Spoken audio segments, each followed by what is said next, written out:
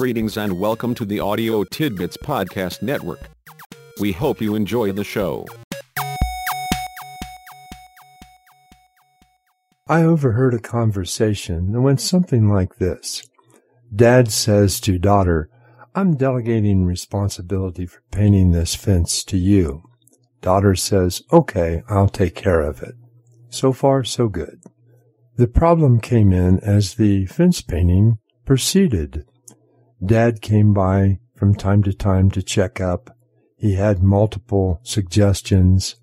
He commented on the quality of the painting and generally oversaw, supervised, managed, and, I guess, if all was actually said that needed said, heckled his daughter all the way through the process.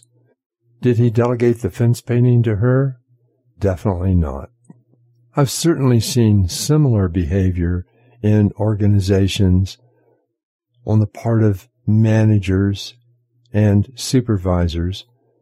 I've heard people who certainly should know better indicating that they were delegating when that was far from being true. Then what does it mean to delegate?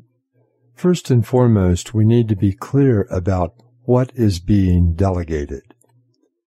It's important to understand that we can never delegate our accountability, our responsibility. We still remain responsible for the outcome. We're still accountable for how things turn out. Then if we're not delegating the accountability and responsibility, what in the world are we doing? We're simply getting someone else to do the job for us on our behalf. Why would we do that? Because we don't want to do the job. We don't have time to do the job. We have other things that are priorities. For whatever reason, doing the job ourselves is not an option at that particular point in time. How do we handle it? We turn the job over to someone else. But we remain accountable. We remain responsible. If we indeed delegated the job to someone else, then there are a couple of other aspects that we need to take carefully into consideration. When delegating, we're not asking someone to help. We are asking them to do the job on our behalf, as if we had done it ourselves. We don't supervise them. We don't manage them. We don't interfere in their doing the job. They proceed on their own judgment, on their own discretion. The only outcome is to get the job done, and it's not something that we're going to oversee or second guess. That means, among other things, that one should only delegate things to people who are trusted, people in whom we have confidence, people we believe will do the job in an adequate, acceptable way, that we will be okay saying that job was done as if I had done it myself. You can hold me accountable. I am responsible for that outcome. That reflects a high level of trust and confidence in the person to whom you delegated anything. There is, of course, one other dimension to delegation. We have to delegate enough authority and enough resources to make it possible for the person to complete the job in an adequate and sufficient manner, without consultation, without additional authority, without additional resources. They need to be able to proceed independently, and they already have everything they need to succeed. Is there a conclusion in there someplace? Sure there is. The conclusion is that we only delegate when we're willing to turn over the project, turn over the task, turn over the job to someone else, and then get out of their way, leave them alone, and simply assume that they're going to follow through and get the job done as if we had done it ourselves. In that sense, delegation is certainly not for the faint of heart, and certainly not something we should consider unless the other person is someone whom we trust, someone that we have full confidence in. Should we delegate? No, not unless we either can't or don't want to do it ourselves. We know someone who can and will do it. We have confidence in that person to do it as well as we would have done it ourselves. And here is the key. We are willing to accept and live with the results as if we had done it ourselves. It is still and continues to be our responsibility, and we are still fully accountable.